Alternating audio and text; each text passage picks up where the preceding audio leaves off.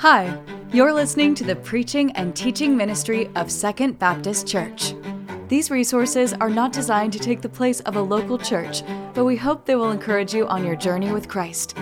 For more information about how you can connect with the Second family, visit mysecond.family. This sermon was delivered live at our Greenbrier campus. Thanks for listening. All right, a couple of weeks ago, I was having some new tires put onto my truck. And so I was in Little Rock, and I was at the tire shop, and I was in the little waiting area where you wait, obviously. And as I was sitting in there, I was the only one in there, and the manager of the store, he came in, and he started talking to me a little bit. And we're talking, and things just kind of shooting the breeze. And then he asked me what I do. And I told him that I'm a pastor, and usually people get really weird whenever you tell them that.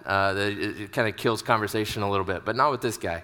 He got super excited, and so we just start talking about all of this stuff, and he was like, it was a couple weeks ago, the Ukraine-Russia thing had just fired up, and so he's like, oh, well then you must have thoughts on like end times stuff, and like tomorrow the world is ending, basically, is what he was thinking. And so he was really fired up to talk about this. We talk about the Bible for an hour in the waiting room of this tire shop, and come to find out, he is an ex-Jehovah's Witness. Not meaning that he's like converted to Christianity or anything like that now. He's just not as faithful with Jehovah's Witnesses anymore, but he's still kind of in that whole world. And as we're talking, man, he is quoting scripture. He's using theological words. He is talking about end times prophecy. It was a couple weeks ago when we were in our Daniel series, and he just starts spouting off these passages from Daniel. Like he knew them. It was pretty impressive. Now, he was using them out of context pretty badly, all right? And he had some weird interpretations of things, but he knew scripture. And so he knew these things, and as he's talking to me, you know, like we're just having this deep conversation right here in this tire shop. And so he knows scripture, but he's taking it out of context, and he also like just has these weird ideas about who Jesus is. Like he thinks that Jesus is a good guy, he's the Son of God, but he's not God, and that's wrong. Jesus is God. He's the third person of the triune God. He's God. And so I was able to talk with him. I was able to share the gospel with him. I encouraged him to go back and read the book of Luke and the book of Colossians, where Colossians 1:15, that he is supreme, that he is over all things. He's a creator and sustainer of everything. And so I encouraged him to go and do those things. But I was sitting there as a pastor, convicted that here is this ex-Jehovah's Witness guy who knows scripture probably better than I do. Like if we were going to have a scripture quoting contest, he beats me, right? And so I tell you that to say this. We're talking this morning about the importance of the Word of God, and I want you to hear that story so that you don't somehow think that I've got all this figured out, right? That we all probably have work to be done in this area. But surveys show us that Christians who claim to value the Word of God, which is what we're talking about this morning, they claim to value their Bibles, actually know very little of what's in them. Right? It was about 10 years ago, I was really convicted one Sunday. I was on staff at a church in Oklahoma, and on staff at the church, I became convicted that, you know what, I claim to believe this book, but I don't think I've ever read it, like cover to cover.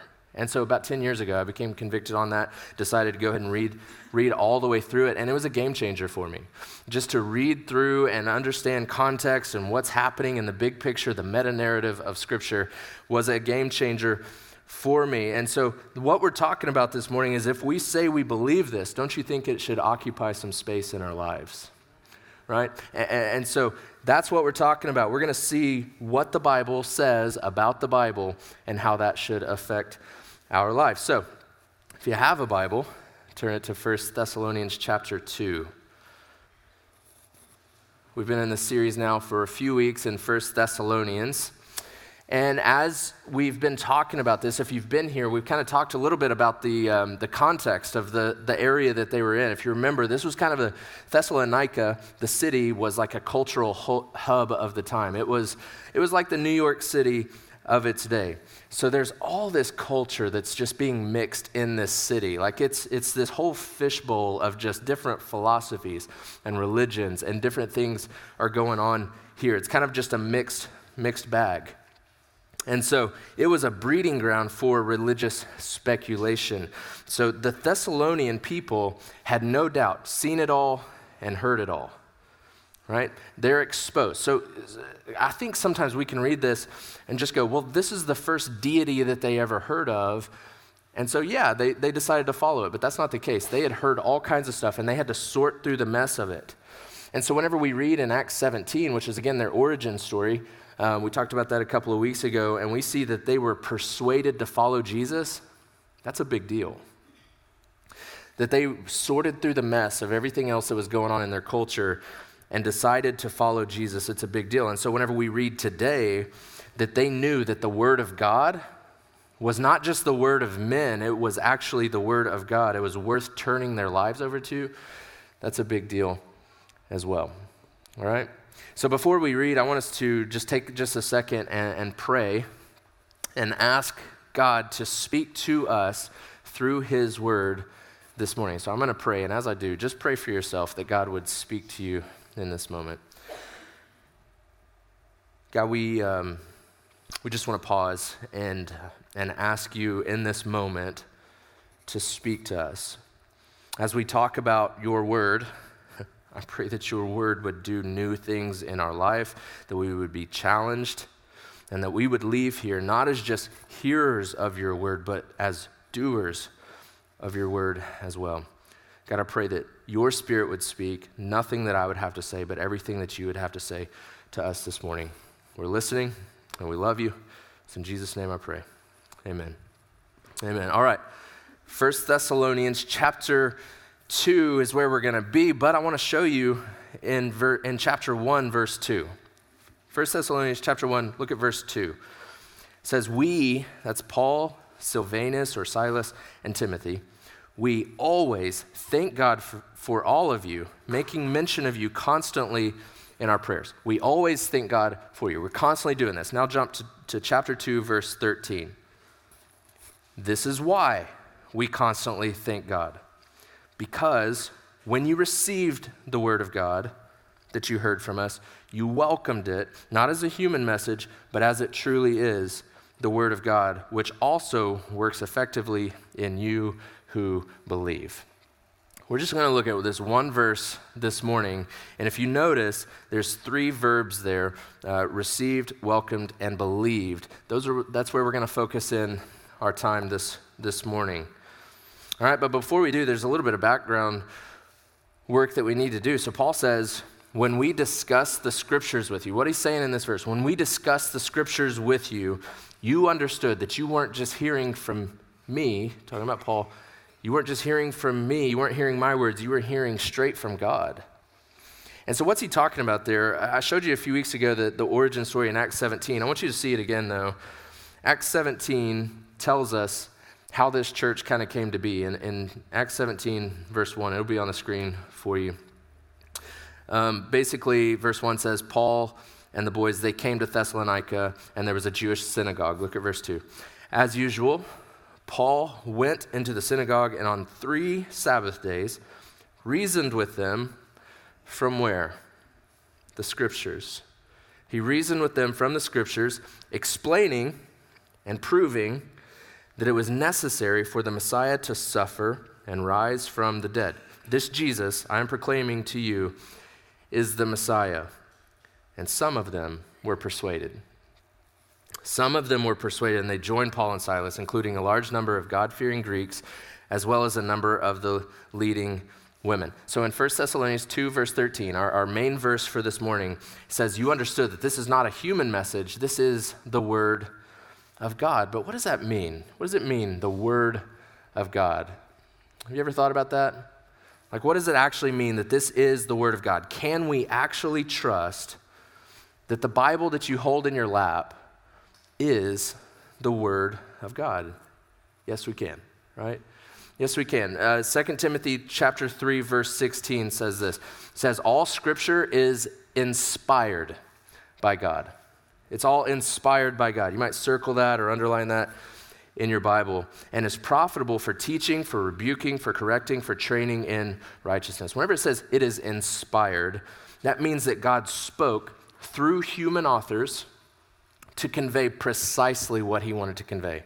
That's the idea of inspiration whenever it comes to Scripture, that he used humans, he used their voice and their style, and they communicated exactly what God intended them to communicate. 2 Peter chapter 1 says this, above all, you know this, no prophecy of Scripture comes from the prophet's own interpretation, because no prophecy ever came by the will of man. Instead, this is how it happened. Men spoke from God as they were carried along by the Holy Spirit. So that's how these Bible books came to be. The Holy Spirit spoke through men as they wrote them down, communicating exactly what he wanted to communicate. So we can trust, we can know that Scripture comes directly from God himself. And because of that, it's effective for our lives. Hebrews chapter 4, for the word of God is living, and it's effective for our lives. It's sharper than any double-edged sword, penetrates as far as the separation of soul and spirit, joints and marrow. It is able to judge the thoughts and the intentions of the heart. So God's word is inspired, it's living, it's effective, it's able to speak into our lives, right? So that's some background. So what do we do with that? That's where our theme verse for this morning comes in, and those three verbs that Paul shows us in 1 Thessalonians 2, verse 13. That's where we're going to zoom in now this morning. He says first that you received the word. You received the word. To receive the word, this is an intellectual type of a thing. You received it with your mind. So when they heard the message in Acts chapter 17, it made sense. It made sense to them, and they connected with it on an intellectual level, with their head. That's how they connected with it. So the Bible is not meant for us to just blindly accept it. We don't just have to set aside our brains over here whenever you open up the word or you come into a service like this. No, God gave us brains, and he gave us insight, and he gave us discernment as good gifts. And so whenever we come into a space like this, or whenever we come into our own personal study, it is good to engage your mind, right? Intellectually engage with the word. That's the reason I like to throw out the deep theological words and things like that. I like for you to know those things because we need to engage with the word on an intellectual level. The Thessalonian Christians, they used their mind, and they understood that they were hearing God's words, not merely the words of men. They were hearing from God, and they became students of the word. And so we would do well to be students of the word. We should study it, we should memorize it, we should know it, we should be able to speak it and articulate it, right? We'll never know all there is to know in this book. Never. Like, you could study it every single day. You'll never know everything that's in this book. Think of it this way. Whenever you receive something, think of it like receiving a package on your front doorstep, like an Amazon package or something like that. You ever order something online and it ships in several different boxes, right? Isn't it annoying if it were to show up like, here's box 2 of 3 and one of them's missing or something like that? Like, that's annoying. The Bible is not that way. We have everything that we need in this package that's been delivered to us. Every piece is there. It is perfectly given to us. We have everything we need for it to make sense, for us to come to salvation, and for our lives to be shaped by it. The Bible is sufficient for our lives, right?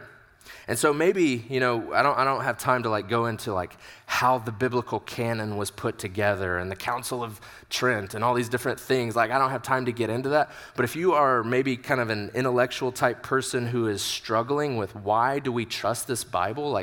How did it come to be? I have this resource, and it's a starting point, okay? It's a really easy little book to read. It's not super deep or anything like that. But if you are interested, we're going to try something this morning. It'll be like a book pass-along, okay? And so on the inside cover of this book, I've got kind of a sign-up sheet right here. And so if you're interested, after service, I'll have it right out there. And if you want to take this book home and read it, we're just going to have you sign up on this little sign-up sheet. I'm going to ask whoever the first person is to get it today, whoever the first person to sign up, try and read it in less than 2 weeks. I really think you could do it by next Sunday. All right, it's spring break. What else you got to do? So I think you could do that. So you could read this, and then whoever the next person is on the list, you're going to put your contact information there. It'll be your job to then get it to that person. Does that sound good? Or, get on Amazon and buy your own. They're pretty cheap. But it's called Why Trust the Bible. It's put out by 9 Marks Ministry. It's a good resource. So I'll have this after service if you're interested in that. All right? So first, they received the word. Second, they welcomed the word. They welcomed the word. So first, whenever they received it, they received it intellectually. Now, whenever they welcome the word, this is welcoming the word internally. Welcoming it internally. So this is a step further than just understanding it with your head. It's another step. So because the message made sense, and because they understood it, right, then they ingested it internally into their heart. Into their heart. So the Thessalonians, they got the message, but then the message got them. It became a part of who they were.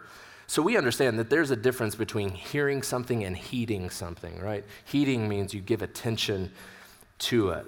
So if receiving something is like a package being delivered on your front doorstep, then welcoming would be like welcoming in that delivery person into your home, okay? And so that's the idea here, that you welcome the word internally. This is an important thing for us to understand about the Word of God. The Bible is written to be understood. It's not like this code that we're not able to crack, or it's not like you got to have a seminary degree to be able to understand this. When God spoke this word and gave it to the writers, he intended it for us to be able to understand it. I hear a lot that people are maybe intimidated by the Bible or don't really understand it, don't really get it. But I want to show you that you can. You can understand it. You can. Here's a few ways that you can do this. First, find a church that preaches the word. Done, right? Although we don't do it perfectly here, you're here, we preach the word, and so I have a phrase I like to use. If all the settings are right, rip the knob off and just plant it here with us, right? So find a church that preaches the word. Second, get in a small group. Get into a small group. The word getting in you, right, internally, best happens in community. I'm convinced of that. If you are walking alongside other believers and you are in the Word together and you're just letting it kind of marinate over you as a group and you're discussing it and things like that, it is the best way for the Word to become a part of us, right? And so we've been doing this small group spotlight for the past several weeks. I want to show you one more small group. This is the last one to show you.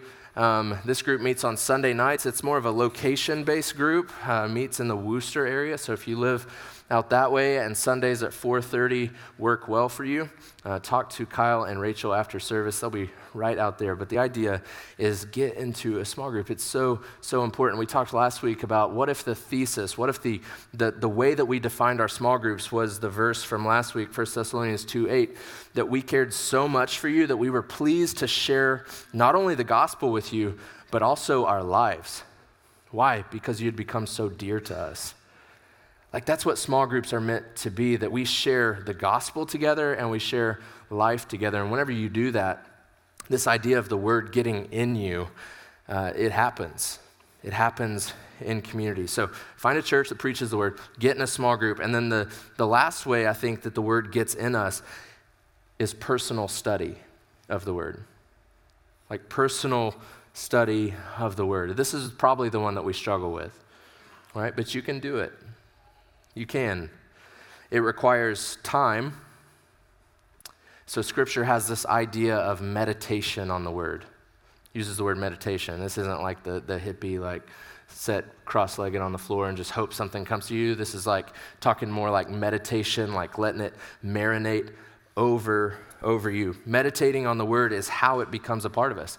So think of it this way. If you do not digest your food, you will die, right?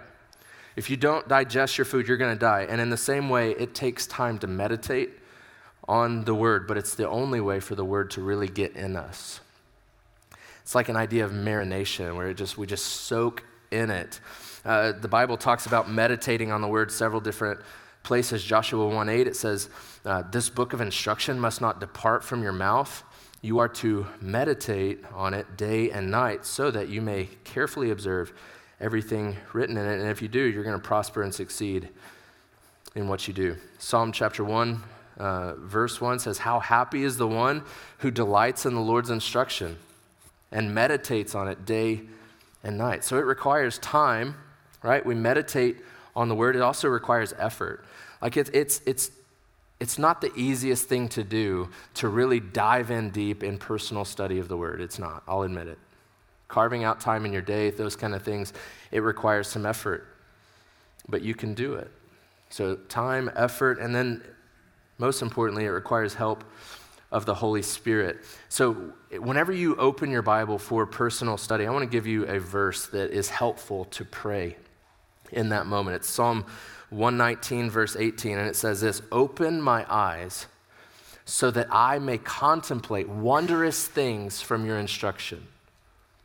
Whenever you come to the Bible and you're going to open it, man, just pray that. God, would you open my eyes to the wondrous things in your instruction? Would you help me to contemplate these things, to ingest these things internally into my life? But these daily and weekly rhythms that we're talking about here of finding a church home, finding a small group, and then personal study time, that is how we welcome the word into our life. That's how it becomes internal into our life, and you can do it, right? So they received the word, they welcomed the word, finally, they believed the word. They believed the word. So if the first one is intellectually and welcoming the word is internally, believing the word is externally. So they believed the word externally. This is where the rubber really meets the road. This is where it gets real. So because the message made sense, right? Because they had internalized the message, now it begins to transform their lives. It affects their hands, right? So that's the picture. You got head, heart, and hands. It's a full-bodied approach to Scripture. So when he says in 1 Thessalonians 2:13, the word of God which also works effectively in you who believe. He goes on in verse 14 to say, you became imitators of God's churches. So the idea is whenever they believed the word, like it began to do things in their life. They began to see real results of the things that they received and welcomed and believed into their life. When they believed the word, their lives changed. The power of God was at work in them. How did that happen? How does it actually happen? It's this. They believed the word of God to be true about Jesus. About Jesus. Look at Acts 17 again. It'll be on the screen for you. It says, as usual, Paul went into the synagogue, and on 3 Sabbath days, he reasoned with them from the scriptures, explaining and proving that it was necessary for the Messiah to suffer and rise from the dead. This Jesus, he says, I am proclaiming to you, is the Messiah. And some of them were persuaded. So Paul shows them from God's own words, he shows them their sin and their need for a Savior. Paul shows them from God's own words a Messiah, a Savior that would come to be offered up as a sacrifice. A Messiah that would come to be offered as a sacrifice and then raised from dead to defeat death. Paul showed them from God's own words that Jesus is that promised Messiah that Scripture has talked about. And because of all that, they were persuaded, and their lives were changed. See, Scripture can transform us because Scripture is all about Jesus. Every bit of it. The great preacher Adrian Rogers, he says this: cut the Bible anywhere, it will bleed the blood of Christ. It's one of my favorite quotes. So cut the Bible anywhere. Any spot you cut the Bible, it's going to bleed the blood of Christ. The blood of Christ runs through the veins of Scripture. Every bit of it finds its meaning, its purpose, and its fulfillment in Him. Recently, there was a debate on Twitter, which that's a shocker, right? There was a debate on Twitter, and I'm not even really sure how it started, but basically the point was this. Somebody said that the book of Leviticus in the Old Testament is not about Jesus. And I'll just settle that debate. Yes, it is, right? Yes, it is. Every bit of it is about Him. Look at Acts 17:2. As usual, Paul went to the synagogue. He reasoned with them from the Scriptures. What's he talking about there? That would have been the Old Testament. He's speaking the New Testament, right? So he's reasoning from the Old Testament here. In verse 3, he was explaining out of the Old Testament, proving that it was necessary for the Messiah to suffer and rise from the dead. This Jesus, he's talking about the Messiah, is the Messiah. One of my favorite verses in the Bible is Luke 24:27. It's just this little verse after Jesus has risen from the dead. He's walking with these two guys along the road.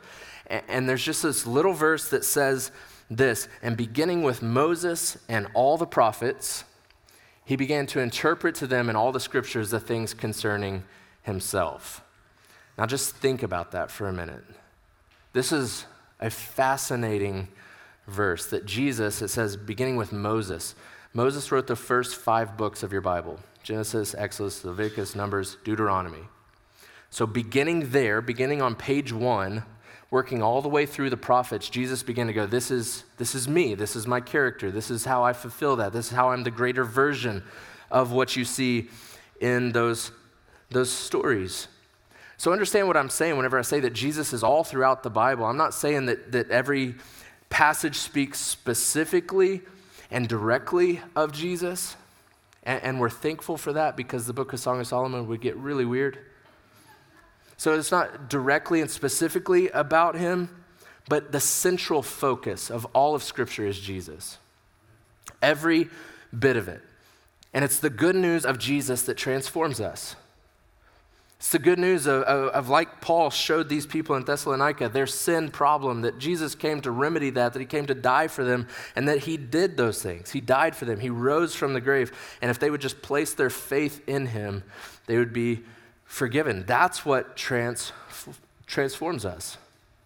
That's why it doesn't matter what book of the Bible we are studying, you will always hear sermons about Jesus here. Always. It's always going to be about Jesus. Charles Spurgeon, he said this one time: "No Christ in your sermon, sir? Then go home and never preach again until you have something worth preaching." Every sermon, every text is about Jesus. It's all about him. And Jesus is the one that transforms our lives when we believe in him. And when we do those things, our lives should look differently. James chapter 1, it says, "But be doers of the word, and not hearers only." Don't just hear it, but be doers as well. Because if anyone is a hearer of the word and not a doer, he is like someone looking at his own face in a mirror. For he looks at himself, goes away, and immediately forgets what kind of person he was. But the one who looks intently into the perfect law of freedom and perseveres in it, and is not a forgetful hearer, but a doer who works, this person will be blessed in what he does. I read a story this week of a couple in Northern California, and it was just a couple of years ago. They were out walking their dog in their property, and as they were walking their dog, they look down and they see this rusted can kind of sticking halfway out of the ground. right? And so they become very curious. Like, what is that thing? It later became known as one of the greatest treasure finds in United States history. But they didn't know that at the time. They just got curious. And so they dug this can up, and whenever they open it up, I've got a picture here. This is what they saw.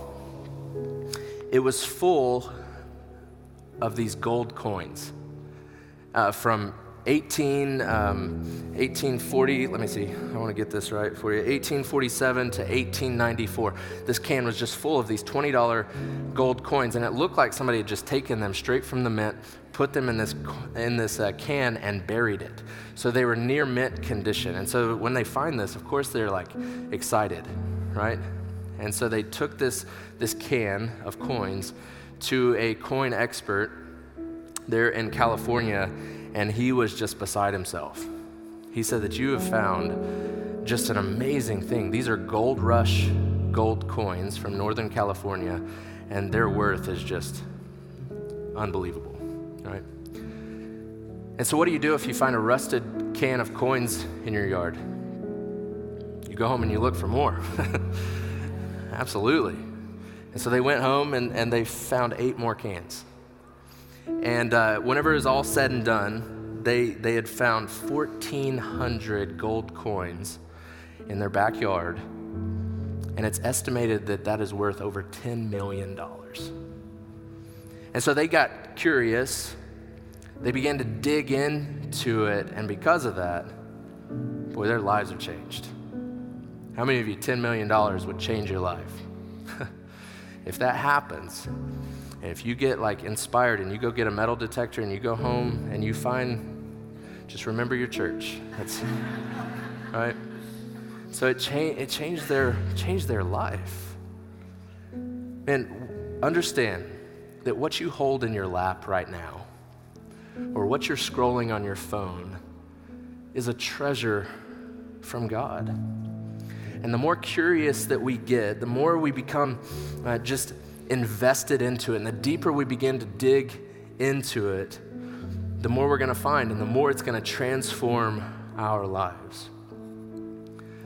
And so the point of this morning, what I hope and what I pray for us this morning is that you and I would gain a newfound respect for the Word of God. That if we're going to claim to believe this thing, then it should transform our lives. It should occupy space in our day, and that we would approach it with a full-bodied approach, head, heart, and hands. Because if you get one of those out of whack, or if you're unbalanced and you don't have all three, then it's just not good. There's some people who have a very heady understanding of the Bible, and they know a lot about it, but it never affects their hands. It never affects what they do. There's other people who their lives maybe look like they do a lot of things, but their Bible sits dusty all week, never cracking it open ever. And so I'm not trying to heap any guilt on us. I told you at the beginning, man, an ex-Jehovah's Witness schooled me the other day. Right? And so we're not heaping guilt, but we are saying let's have a full-bodied approach to the Word, where we receive it intellectually, where we welcome it internally, and where we believe it externally. Head, heart, and hands. Thank you for listening to the preaching and teaching ministry of Second Baptist. We hope that we will see you in person this next Sunday. To find more information about service times, location, and ministry offerings, visit mysecond.family. Thank you for listening.